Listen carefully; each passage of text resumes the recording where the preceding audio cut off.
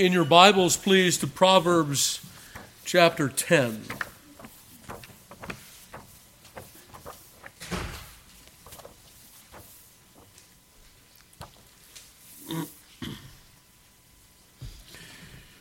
And we'll begin our reading in verse 23. We'll read through verse 25. Proverbs 10:23, hear now the inerrant, infallible, and inspired word of God. It is as sport to a fool to do mischief, but a man of understanding hath wisdom. The fear of the wicked it shall come upon him, but the desire of the righteous shall be granted. As the whirlwind passeth, so is the wicked no more, but the righteous is an everlasting foundation. May God add his blessing to the reading and hearing of his most holy word. Our quotation is from our great Englishman here that we have used for his commentary on the Proverbs, the Reverend Charles Bridges. But if our desires be granted and even exceeded, faith and patience will be tried in the very grant. Growth in grace will be given by deep and humbling views of our corruption. Longings for holiness shall be fulfilled by painful affliction. Prayer will be answered in crosses, yet the ground of our confidence is firm. All things needful will be given, and at the grand consummation, every desire will be eternally fulfilled. As for me, I shall behold thy face in righteousness. I shall be satisfied when I awake with thy likeness. Thus suddenly, as the whirlwind, doth the fear of the wicked often come upon him. All his hopes, pleasures, and dependencies, all his opportunities of grace and offers of mercy are swept away in a moment forever.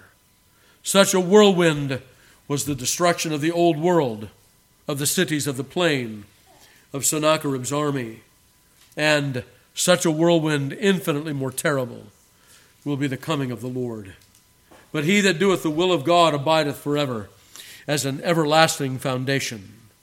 Faith hath fastened him to the rock of ages, hath built his house upon the rock, and no storm can root him up. Thus the Reverend Charles Bridges. So we have been discussing this verse 23. It is a sport to a fool to do mischief, but a man of understanding hath wisdom. Let me remind you, first of all, of the hermeneutical principle that we learned in studying this, that Solomon left the implications to us to figure out in our understanding, in our interpretation. If it's a sport to a fool, what ought it be to the man of understanding that hath wisdom? What ought sin to be to him? It ought to be a grief. And so as that was left for us to make that connection ourselves, we made it. And we hope that when we come to other passages of Scripture like that, that this will be a sort of manual to help us to do the same thing in other antithetical proverbs like this one. In the second point I wanted to make is we studied grief and sin. And what did we learn? Well, we took hold of three examples, didn't we? The nines, if you'll remember, right? Nehemiah chapter 9, Ezra chapter 9, and Daniel chapter 9. And we learned from studying those three passages that there were particular confessions of sin made, particular grief over sin that was felt, had, experienced by those men, and yet it was not even their own sin over which they grieved. We took up, didn't we, in their words, the words of the psalmist in Psalm 119, where he says, rivers of water run down mine eyes because they keep not thy law, or horror hath taken hold on me because they keep not thy commandments. And then we reasoned from the lesser to the greater. If that's the grief with regard to sins out there, how much more so with regard to sins in here? So that's where we've been so far in the passage. I wanted to go just one or two more steps beyond that, and then note that the other thing that Solomon does in this passage is he counsels us to think on the ends of the courses that we take up. And beloved, this is not something that we do very well naturally as a race. We are concerned more than we ought to be for that which takes place in the moment, rather than considering the end of where this goes. And we are counseled in this passage and in many passages of Scripture to consider the ends of things. We've already sung about that in the Psalms. The end of that man is peace. Those words came out of our mouths just a few moments ago. That's why that psalm was chosen, so that we would meditate in our singing on the ends of things. This is important. We don't often do that. Or, like the man that is described over and again in the Psalter, he has some ends in mind, but they are wicked ends. He lays upon his bed at night, planning up sin, doesn't he? Laying that mental work down before he will actually execute that. And he does not consider his latter end, does he? Okay, so we want to do that. We want to do what Solomon has counseled us to do here in this passage. As for the rest of the chapter, what we have said is that verse 26 tends to stand alone, speaking about the sluggard. And then notice 27 through the end, we talk about the way of the Lord and so on. And so the end of the chapter tends to hang together a little bit better once we get past verse 26. So this week then, we hope to finish up through verse 25. Next week we take up 26. And then the weeks following that we'll take 27 through 32. And that will finish up chapter 10, Lord willing. All right, so let's talk about this wise man of understanding on the latter end of the parallel in 23. It is a sport to a fool to do mischief, but a man of understanding hath wisdom. Another characteristic then that I wanted to talk with you about with regard to this man here is that he knows the time. He knows what to think about the particular time that he lives in, and so he knows how to respond. Notice that Ezra and Nehemiah and Daniel, well, let's talk about Ezra and Nehemiah first, because they're in temporally different circumstances. So Daniel is still in Babylon.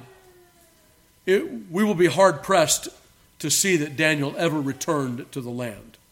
The Scripture never tells us that. But it does say that Ezra and Nehemiah returned to the land. And in their return, notice here they are coming back from captivity, and that one would think that it would be a time of great rejoicing.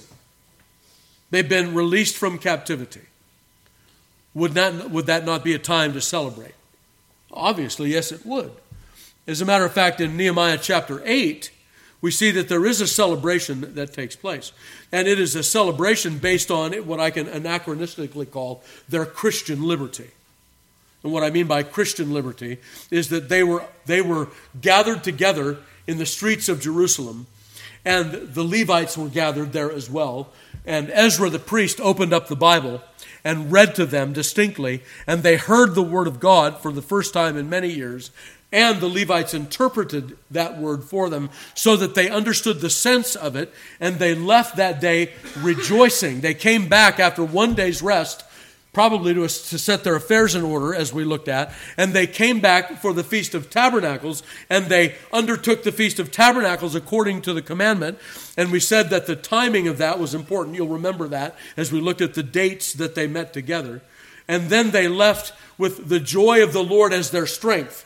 Weep not, eat the fat, drink the sweet. The joy of the Lord is your strength. And so they did rejoice, but it wasn't only for their returning to the land. It was that in their return, they had great liberty to partake of what we partake of every week. And many like us do, in that we have someone to minister the word to us, to read it, to preach it, to give us the sense that we might leave rejoicing, knowing what God has spoken to us.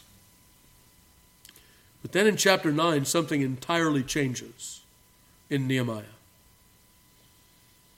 Right? We hear about some sins that the people of God are undertaking. And we need not turn there and detail those out, only to say this, that now that they have returned, and now that they have rejoiced, and now that they have heard the word of the Lord, that's not the end of the battle. It's not the end of their concern. Now they must turn the guns, if you will, on their sins and learn to eradicate them. And so Nehemiah and Ezra lead them in that kind of service next. Right?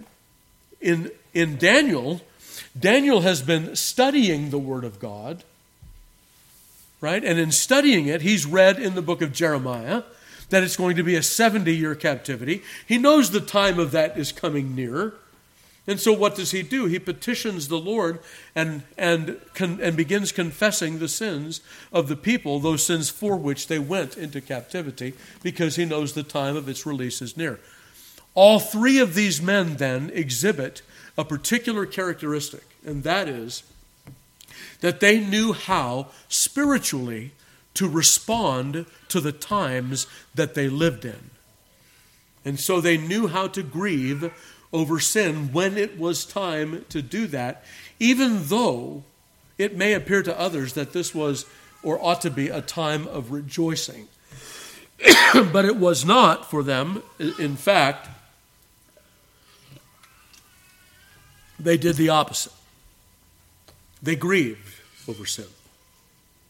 It's an odd thing when we think about it. It seems to be out of accord with what is proper, yet it was exactly what was proper.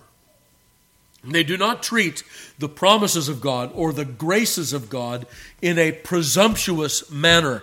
And this is a part of the wise man and his construction that Solomon will bring upon us. We grieve over sin if we are wise and understanding, even in times where we understand great prosperity. We will thank the Lord and we will rejoice over those times of prosperity. But in the case of Ezra and Nehemiah, we will grieve when sins threaten even that very prosperity that we have enjoyed. In the case of Daniel, we will not simply rest upon the promise of God. Hey, 70 years is almost up. Ollie, ollie, oxen free. Let's rejoice. No, he grieves over the sins that brought them there in the face of it being the day or near the day of their release. This is the wise man who has understanding. The scriptures present this to us in several different ways. Let's take a look at, first of all, Ezekiel chapter 21.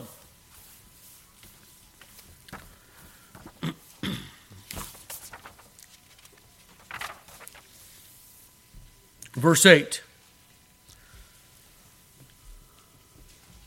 Again, the word of the Lord came unto me, saying, Son of man, prophesy, and say, Thus saith the Lord, say, a sword is sharpened, and also furbished.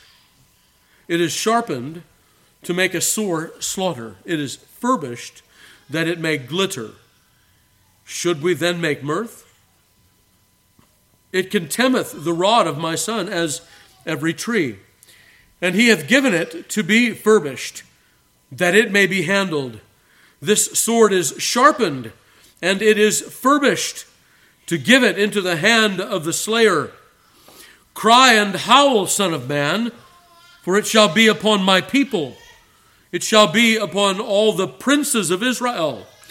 Terrors by reason of the sword shall be upon my people. Smite, therefore, upon thy thigh, because it is a trial. And what if the sword contemn even the rod?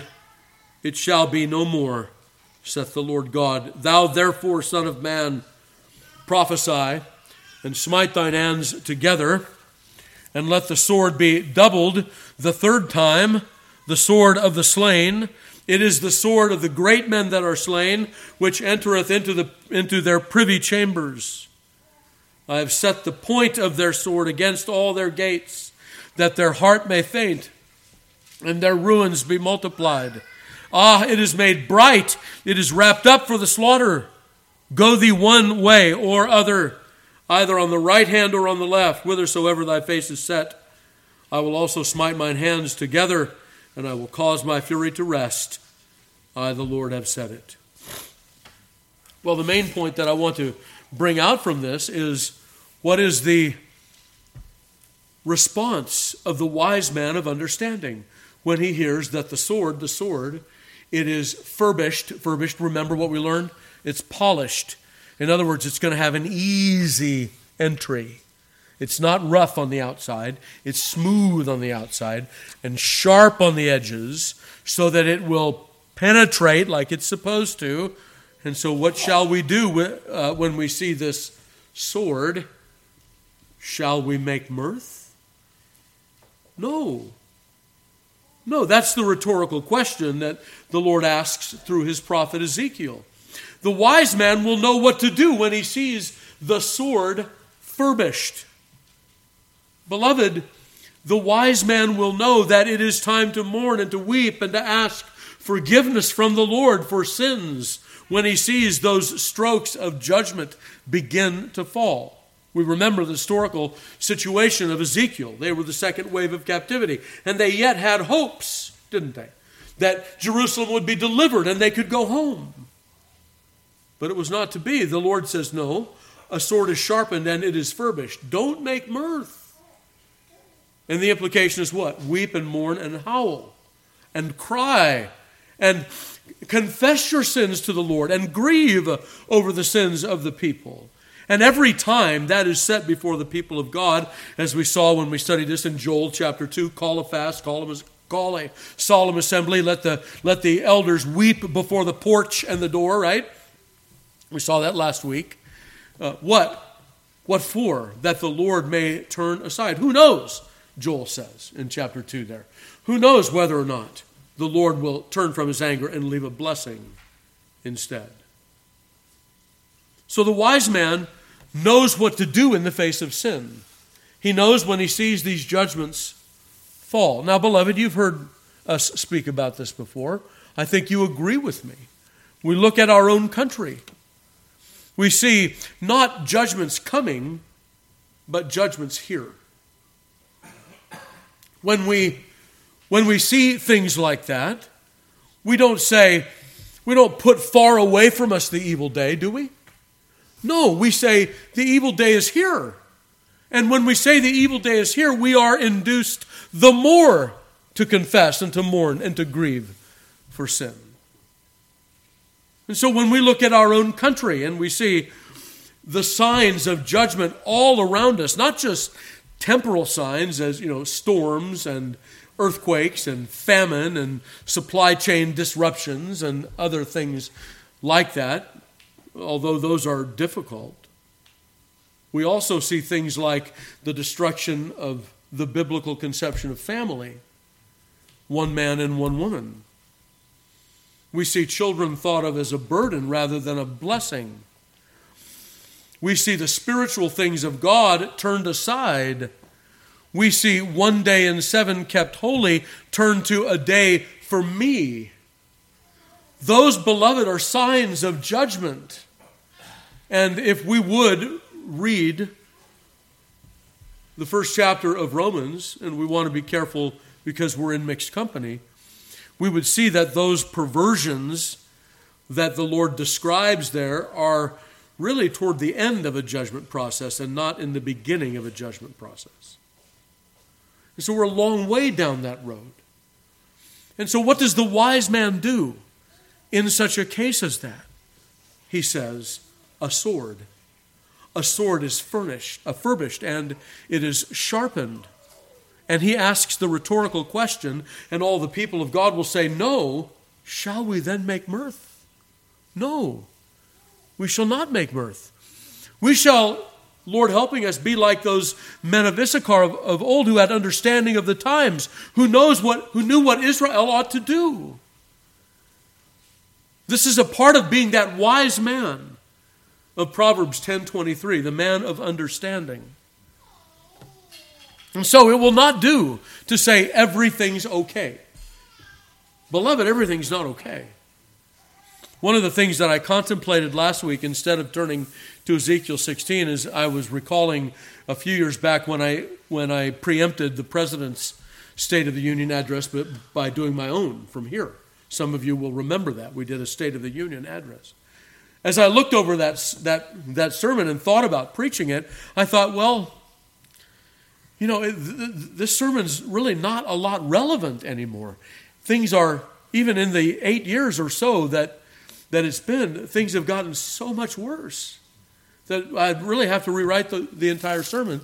Instead of doing that one, we turned to Ezekiel 16 instead.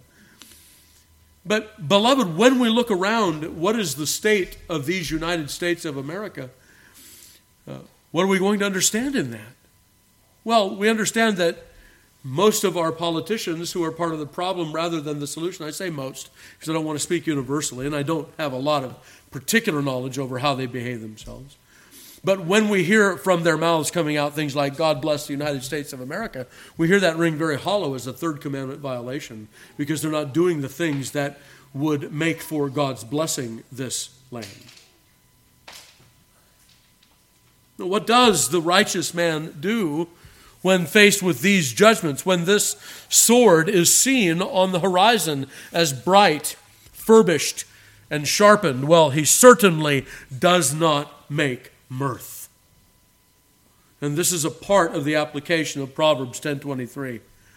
The wicked make a sport of sin, but the man of wisdom or the man of understanding hath wisdom instead. In Isaiah chapter 5,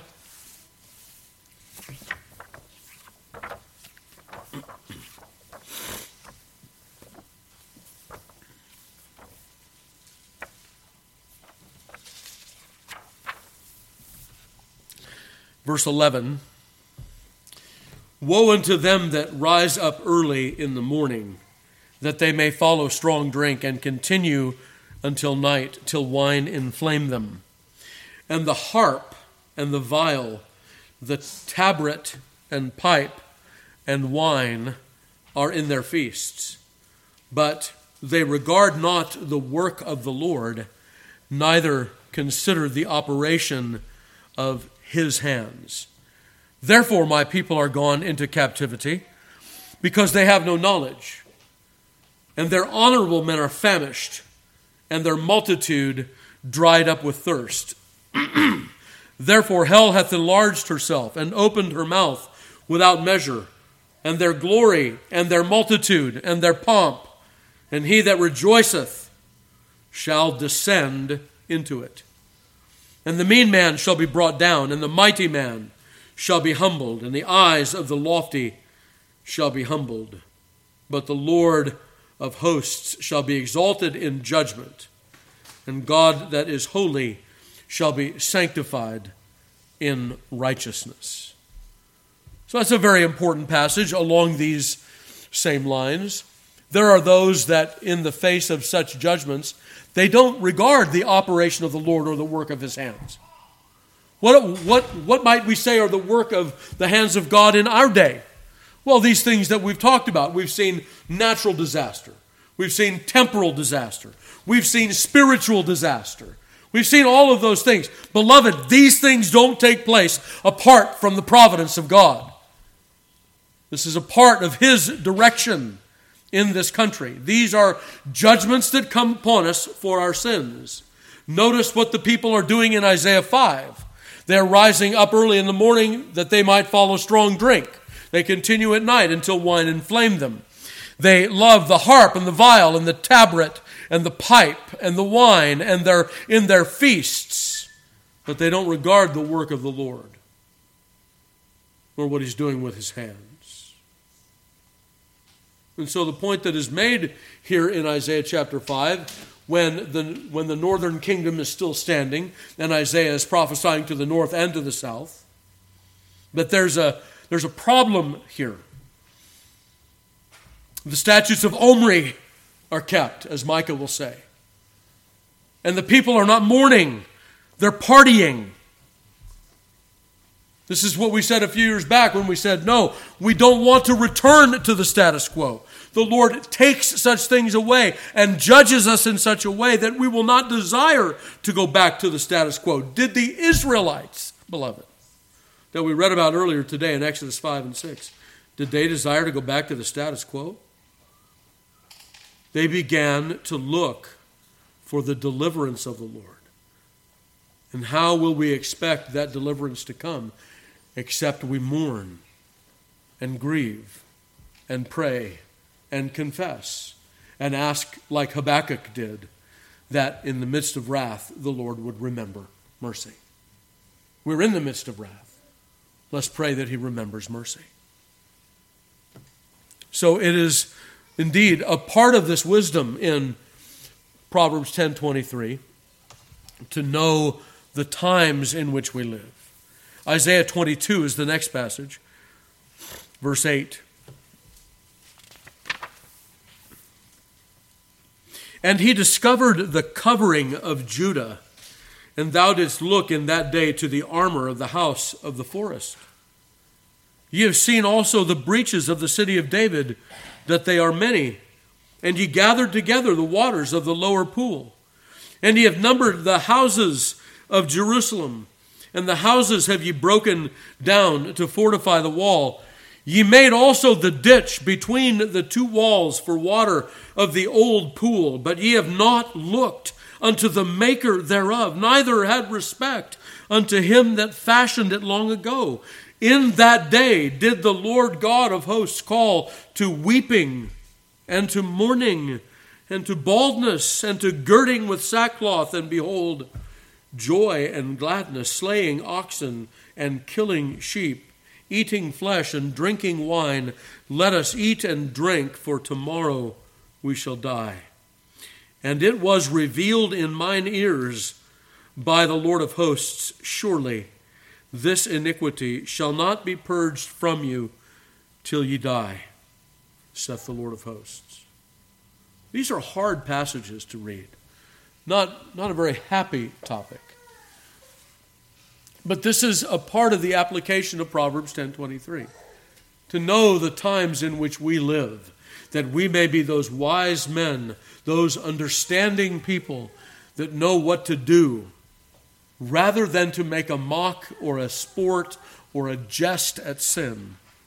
What do we do when we see sin and the judgments of sin falling down all around us? What did they do here? This is a fascinating passage. Notice, you discovered the covering of Judah. You looked to the armor of the house of the forest. What does that mean? You took off the covering of Judah. What was the covering of Judah? The Lord himself. And what did you do instead? You looked to your armor house in the forest. You think your armor house is going to save you, God says. And then the next point, look at this. You made a ditch between the two walls for water of the old pool. But you've not looked unto the maker thereof, neither had respect unto him that fashioned it long ago. So you figured out a way so that when the enemy came, he should not find water. You made use of that means. Notice what it says before. You've numbered the houses in Jerusalem. What does that mean? Okay, which ones are being lived in and which ones aren't? First thing we'll do then is we'll take down the ones that are not being lived in, and we'll use those materials to fortify the wall. You know, they can't just go down to Home Depot. So we're going to tear down particular houses that we've numbered for destruction, and we'll use that material to fortify the wall. What are they doing? They're using every kinds of means except for prayer and fasting and weeping and calling for repentance. But that's exactly what the Lord is calling for. And all of those other things, useful as they might be temporally speaking, will not stop the judgments without the repentance. It is, if you can maybe come with me a little bit on this, it is making a sport of sin. It is thinking that we can fix it through temporal things. Oh, beloved, The land is full of such remedies. May I say it this way, that our politicians use the temporal judgments that the Lord sends as judgments, and they provide carnal remedies that they alone can provide if you will elect them, and that's the fix. That's just another sign of judgment, beloved. That's all that is. Until we have leaders that will stand up and say, like Ezra and Nehemiah and Daniel, let us turn to the Lord our God, for we have sinned against him. And until that begins here, as we said last week, in the churches, we cannot expect that the Lord will turn from the fierceness of those judgments. And we must be people of our times. We must be those people of understanding who have wisdom, that know what Israel ought to do in times like ours. That's the application of Proverbs 10:23 thus far. The same is seen in Amos chapter 6. See, the Bible is not, this is like a one-off. It's only talked about every now and then. There are several places where these kinds of things are taught. In Amos chapter 6, we'll begin our reading in verse 3. Let's go back to verse 1. Woe to them that are at ease in Zion, and trust in the mountain of Samaria, which are named the chief of the nations, to whom the house of Israel came. Pass ye unto Calneh, and see. And from thence go ye to Hamath the great. Then go down to Gath of the Philistines. Be they better than these kingdoms, or their border greater than your border? And what's being said there in verses 1 and 2 is all of these other nations have already been destroyed by the Assyrians. It's done. Do you think you're greater than those nations? Do you think you'll escape if they haven't? Isn't that exactly what Rabshakeh said when he stood on the wall of Jerusalem? That's exactly the argument that he used in the Hebrew language with the people when Hezekiah did the right thing and spread out his complaint before the Lord. He was the first. And what happened? The Lord brought deliverance, didn't he? He had that wisdom and that understanding. So Calneh, Hamath, these are exactly the nation states that Rabshakeh mentions when he's standing on the wall. All right, now verse 3. Ye that put far away the evil day, and cause the seat of violence to come near, that lie upon beds of ivory, and stretch themselves on their couches, and eat lambs out of the flock, and calves out of the midst of the stall, that chant to the sound of the viol, and invent to themselves instruments of music like David, that drink wine in bowls, and anoint themselves with the chief ointments, but they are not grieved for the affliction of Joseph. Therefore now shall they go captive with the first that go captive, and the banquet of them that stretched themselves shall be removed. The Lord God hath sworn by himself, saith the Lord God of hosts, I abhor the excellency of Jacob, and hate his palaces. Therefore will I deliver up the city with all that is therein. What were they doing instead? Laying on couches, having people drop grapes into their mouth, right? Drinking wine in bowls. Or as Isaiah says it, inflaming themselves by wine. They ate the lambs out of the flock, right? The youngest, the tenderest. The calves out of the stall, those calves that have never run out in the field to bulk up their muscles so that they would remain tender. We'd call it veal today. Right? They're raised in the dark, not allowed to move out of a stall. They're fed milk, nothing that will bulk them up, so that they would be the most succulent. They had music, the violins. They invented music instruments to themselves like David did. They're all about their indulgences, and they have not grieved for Joseph. So these are the kinds of things that are being spoken of here, along with what we talked about before with Daniel and Nehemiah and Ezra. Now we see when it comes to the sign of the times that we must be a people, and we are being encouraged to be a people here in this passage that know our own times and how we ought to respond. And beloved, may I say that as moderator of our presbytery, well, let me put it this way, I'll be petitioning our men for quite a few more days of fasting as a presbytery than we have seen in times past. I think the Lord is bringing this up to us for a reason at this time. And frankly, I am somewhat negligent, I think, in not calling for it before. I think it's time. I think it's time that as churches we band together with fasting and with sackcloth, and we ask the Lord to bring deliverance and reformation to our land. Certainly, we can't go on partying. That's not going to do. All right, so I have several reasons here, and we'll take these pretty quickly and in order. The question that I've asked is, why should we grieve over sin? Why should we? And there are several things that the Scripture presents to us in this, but like I said, they are sort of a list of things, and we can take them fairly briefly. Turn with me to Isaiah 59 first.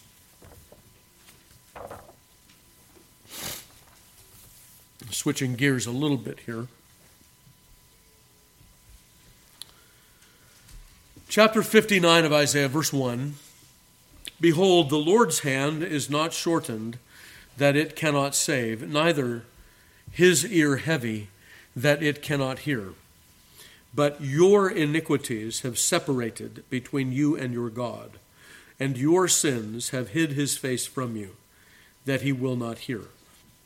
For your hands are defiled with blood, and your fingers with iniquity. Your lips have spoken lies, your tongue hath muttered perverseness. None calleth for justice, nor any pleadeth for truth. They trust in vanity and speak lies. They conceive mischief and bring forth iniquity.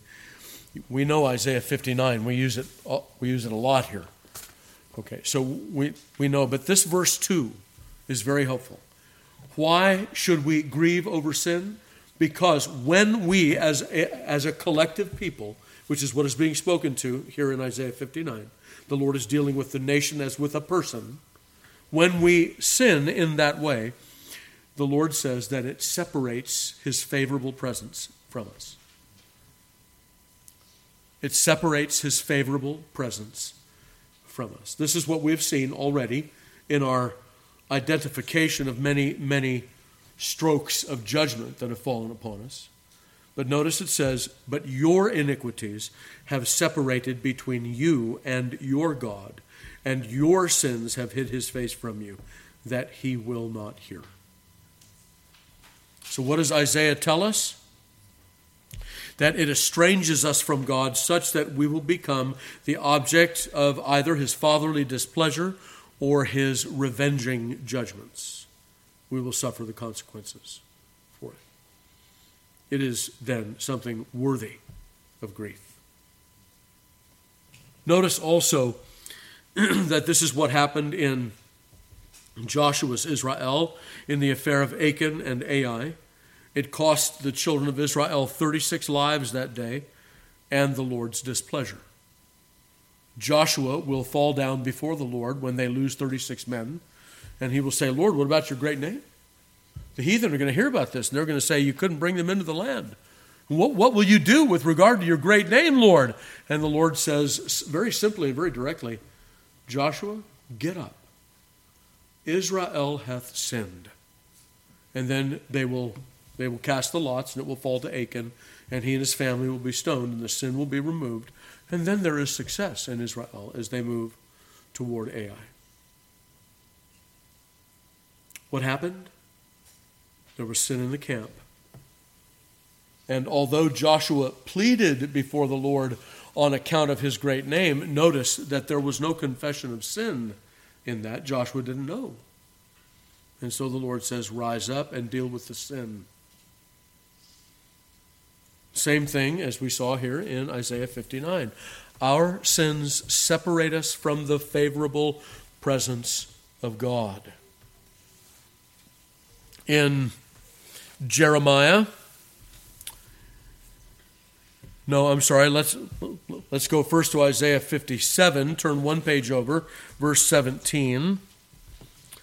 For the iniquity of his covetousness I was wroth and smote him. I hid me and was wroth, and he went on frowardly in the way of his heart. I have seen his ways and will heal him. I will lead him also and restore comforts unto him and to his mourners. I create the fruit of the lips. Peace. Peace to him that is far off, and to him that is near, saith the Lord, and I will heal him. But the wicked are like the troubled sea when it cannot rest, whose waters cast up mire and dirt. There is no peace, saith my God, to the wicked.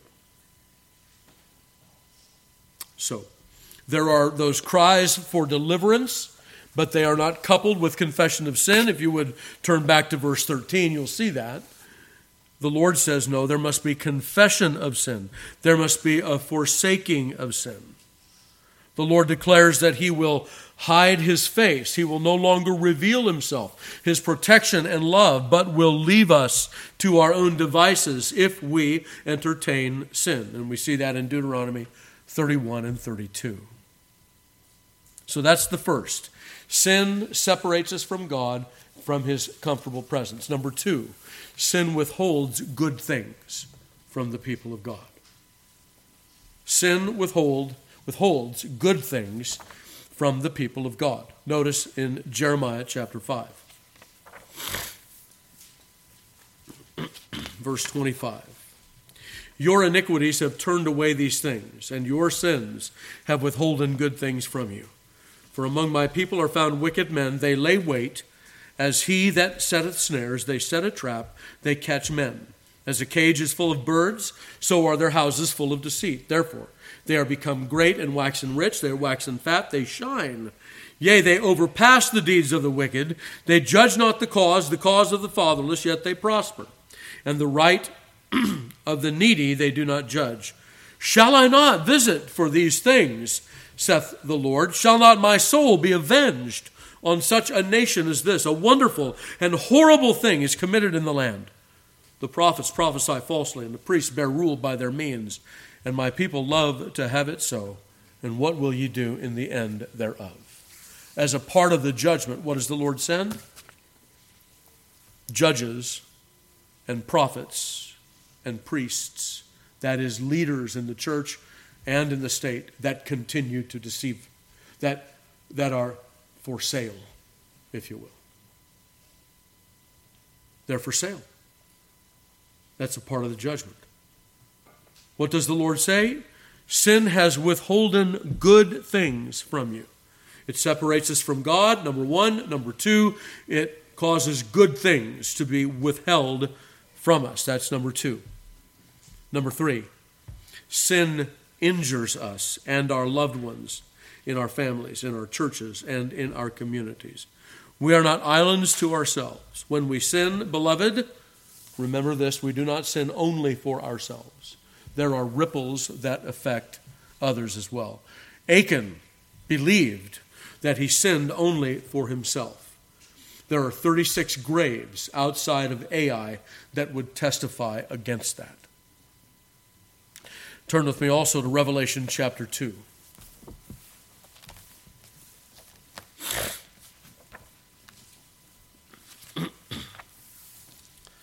Verse 12. And to the angel of the church in Pergamos write, these things saith he which hath the sharp sword with two edges. I know thy works, and where thou dwellest, even where Satan's seat is. And thou holdest fast my name, and hast not denied my faith, even in those days wherein Antipas was my faithful martyr, who was slain among you, where Satan dwelleth. But I have a few things against thee, because thou hast there them that hold the doctrine of Balaam, who taught Balak to cast a stumbling block before the children of Israel, to eat things sacrificed unto idols, and to commit fornication. So hast thou also them that hold the doctrine of the Nicolaitans, which things I hate. Repent, or else I will come unto thee quickly, and will fight against them with the sword of my mouth. He that hath an ear, let him hear what the Spirit saith unto the churches. To him that overcometh I will give to eat of the hidden manna, and will give him a white stone, and in the stone a new name written, which no man knoweth, saving he that received it. And so what do we have in this passage? Well, we have not only here, but also in Thyatira, we have the toleration of false doctrine. And in the toleration of false doctrine, many became infected and were injured by it. Our sins, beloved, are not simply private sins. They are often that which affects those who are around us. Don't we swear when we join the church as a part of our vows that all that the Lord has commanded we will do, and him will we serve? And we do that in covenant one with another so as to keep the body pure, so as to keep one another pure and advancing in the faith. We confess that we have a duty one to another to advance each other's faith, to help each other, to strengthen one another's hands unto obedience. But when we sin, we tear all of that down. We set a bad example one before another. We can bring judgment on a group of people. A father can bring judgment upon his family. A son can bring judgment upon his family because of his sins. There's no such thing as private when it comes to that. It's not at all private. It affects the community in which we live, no matter how we consider that community as a family, a church, or a commonwealth. So that's the third reason we ought to grieve over sin. The fourth, entertaining rather than grieving over sin brings sorrow because it contributes to a growing blindness. A growing blindness. We become habituated to sin. It becomes the norm for us. And so it contributes to a jadedness or a blindness in it. 2 Timothy chapter 3 and verse 13 is that grand statement of it. And then we'll look at a passage in Isaiah 44. But 2 Timothy 3 for a moment. Verse 13, but evil men and seducers shall wax worse and worse, deceiving and being deceived. Do you hear that? Deceiving and being deceived. There is a particular habituation that takes place with regard to sin. If it is not confessed and forsaken, we begin to imbibe in it and don't even remember or know any longer that it is wrong. We have this all around us, beloved. I mean, how many people do you know out there in the world that are what we used to call living in sin? That it is accepted as normal. Having children out of wedlock, and there's not even a hint of we should get married so that our children will have a mother and a father. Oh, he or she is, quote, not in the picture. And that is the answer to the question, period, full stop, without an explanation, without an excuse, without any grief. It is accepted as normal. And may I say, beloved, more and more in our churches as well. We should mourn for these things. When it is accepted, it becomes normal, and evil men wax worse and worse, deceiving and being deceived. We are deceived into thinking this is normal when it's not. We must define normal by the Scriptures and not by the whim of the majority. Turn to Isaiah 44 for a moment.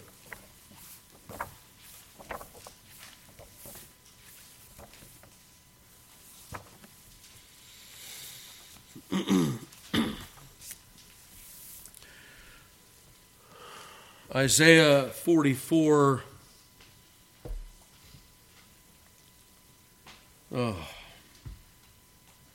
Verse 14. He heweth him down cedars, and taketh the cypress and the oak, which he strengtheneth for himself among the trees of the forest. He planteth an ash, and the rain doth nourish it. Then it shall be for a man to burn. For he will take thereof and warm himself. Yea, he kindleth and baketh bread. Yea, he maketh a god and worshipeth it. He maketh it a graven image, and falleth down thereto. He burneth part thereof in the fire. With part thereof he eateth flesh. He roasteth roast, and is satisfied. Yea, he warmeth himself, and saith, Aha, I am warm.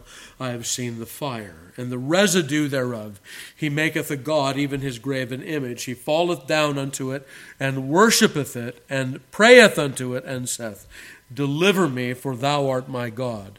Verse 18, They have not known, nor understood. For he hath shut their eyes that they cannot see, and their hearts that they cannot understand. And none considereth in his heart, neither is there knowledge nor understanding to say, quote, I have burned part of it in the fire. Yea, also, I have baked bread upon the coals thereof. I have roasted flesh and eaten it. And shall I make the residue thereof an abomination? Shall I fall down to the stalk of a tree? He feedeth on ashes. A deceived heart hath turned him aside, that he cannot deliver his soul, or say, Is there not a lie in my right hand? If it were not so grievous, it would almost be a comedy. He takes a tree that he himself planted after it is grown and chops either the whole thing down or a large branch off of it. And he splits the wood, cuts it into chunks and splits it, starts a fire. Oh man, that feels good. I'm warm. And that begins to stir his affections up toward that wood because it made him warm. And then what? And then he puts food on that fire. Oh, it's even better now. Not only am I warm, I'm full.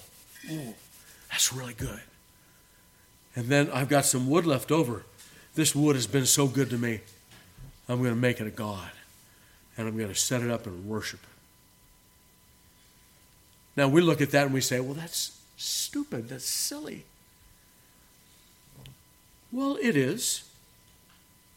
It's as silly and as senseless as worshiping any means, isn't it? Of trusting in your armaments, in your economic prowess, in your bank account, in the strength of your arm. It's as silly as any of those things. It's a deceived heart that has turned him aside. He doesn't have the wherewithal in his mind because, as we read earlier in 2 Thessalonians, he has this deceivableness of unrighteousness. He's gullible to unrighteousness because he's deceivable and fallen and corrupted in his thoughts. And so, it is impossible for him to say, Is there not a lie in my right hand? Beloved, sin is to be grieved over, because if it's not grieved over, it becomes the norm. It becomes what we do. And it is possible that even the professing people of God can bring themselves to a place through following after this that we cannot say, there's a law, that is there not a lie in my right hand? So if it's not confessed and forsaken, it becomes the norm. This is why we must grieve over it. And finally, this is the greatest reason of all, and we'll close with this. Because sin is a grief to God himself. The great God, the impassible God, the unchangeable God, will condescend in his speech to fallen human beings and say in Genesis chapter 6, my spirit is grieved. It's impossible, theologically speaking, for God's Spirit to be grieved in the sense that he's somehow responding to what mankind has done. We know that about God, that he is impassible, that he's not affected by us. But God will condescend in his language to show his great hatred and grief of sin, in that he will condescend and say exactly those words. Genesis chapter 6. And it came to pass when men began to multiply on the face of the earth, and daughters were born unto them, that the sons of God saw the daughters of men that they were fair, and they took them wives of all which they chose. And the Lord said, My spirit shall not always strive with man, for that he is also flesh, yet his days shall be 120 years. And there were giants in the earth in those days, and also after that, when the sons of God came in unto the daughters of men, and they bare children unto them. The same became mighty men, which were of old, men of renown. And God saw that the wickedness of man was great in the earth, and that every imagination of the thoughts of his heart was only evil continually. And it repented the Lord that he had made man on the earth, and it grieved him at his heart. Beloved, does that not move you? Oh, it must. It must move us that this is the greatest reason of all to be those wise men of understanding who know not to mock at sin, but to grieve at sin, because God himself grieves at sin. And that is the greatest reason. All these other reasons have to do with our well-being, right? With our service, with our obedience, something that pertains to us. But now we turn away from all that and we turn directly face to face with God, and we say, sin grieves him, and so it must grieve us. There can be no other response for the godly. In Psalm 78 and verse 40, again, Genesis 6 is not just a one-off here. Verse 37, Psalm 78, 37. For their heart was not right with him, neither were they steadfast in his covenant.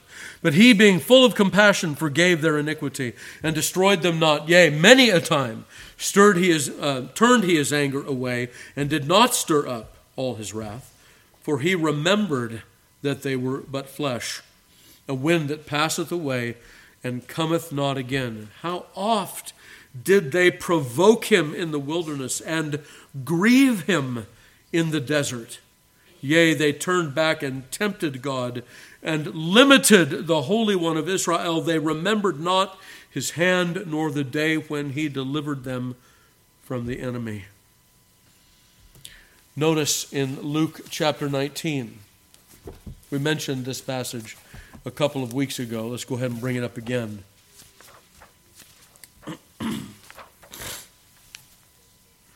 Verse 41.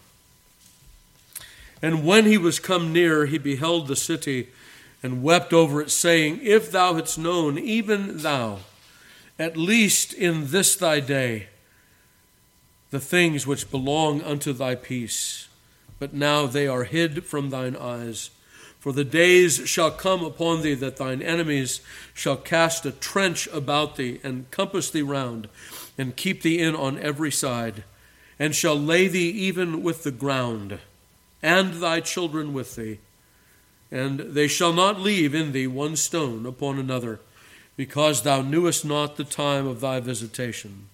And he went into the temple and began to cast out them that sold therein, and to them that bought, saying unto them, It is written, My house is the house of prayer, but ye have made it a den of thieves.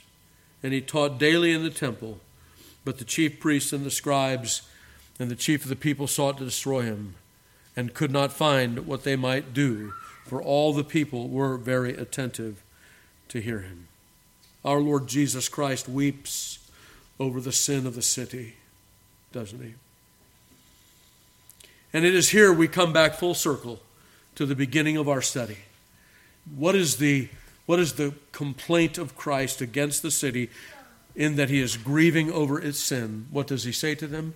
You didn't know the time. You didn't know the day of your visitation. Your Messiah came to you, and you refused. You did not mourn and weep. You did not grieve. You refused Messiah and his salvation.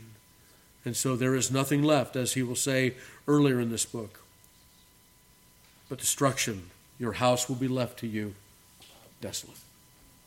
Well, beloved, As we make some uses of this, then we must not leave ourselves exposed to these judgments by being something other than those who know how to evaluate the times and call for those days of weeping and fasting. Yea, we do it ourselves, privately, don't we? No one is stopping each and every one of us from a day of fasting and prayer, from a day of grief and consternation over sin, to put on that, as the prophets will say, that astonied face for the sin and the judgments that are coming down all around us, that the Lord would be pleased to forgive, that in wrath he would remember mercy. So as we turn back to Proverbs chapter 10 and read verse 23 for one last time together, what does it say?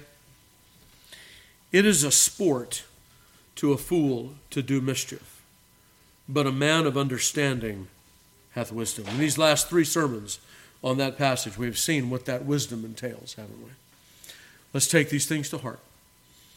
Let's make use of them in our lives as we think on what we might do in our closets and as a church and as a presbytery and even perhaps as a denomination or multiple denominations banded together, that we might ask the Lord for mercy in the midst of judgments.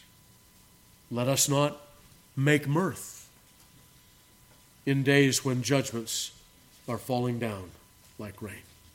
Let's stand and call upon the Lord in prayer.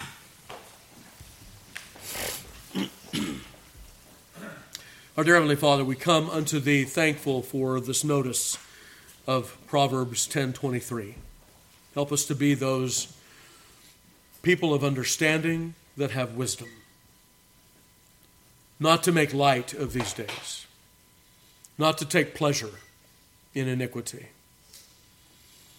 but fully and finally, as we have heard this day, that we might recognize the grief that sin is unto Thee, that we also might grieve for our own sins, for the sins of those that we are in covenant with, perhaps in the church, in the state, in our communities.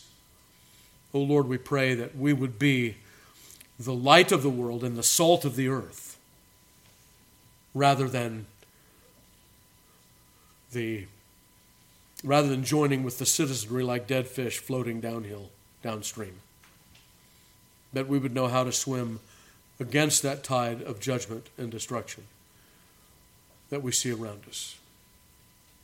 Oh Lord, grant us a proper sense of how we can be thankful and rejoice, and also, Lord, a proper sense of how we might grieve.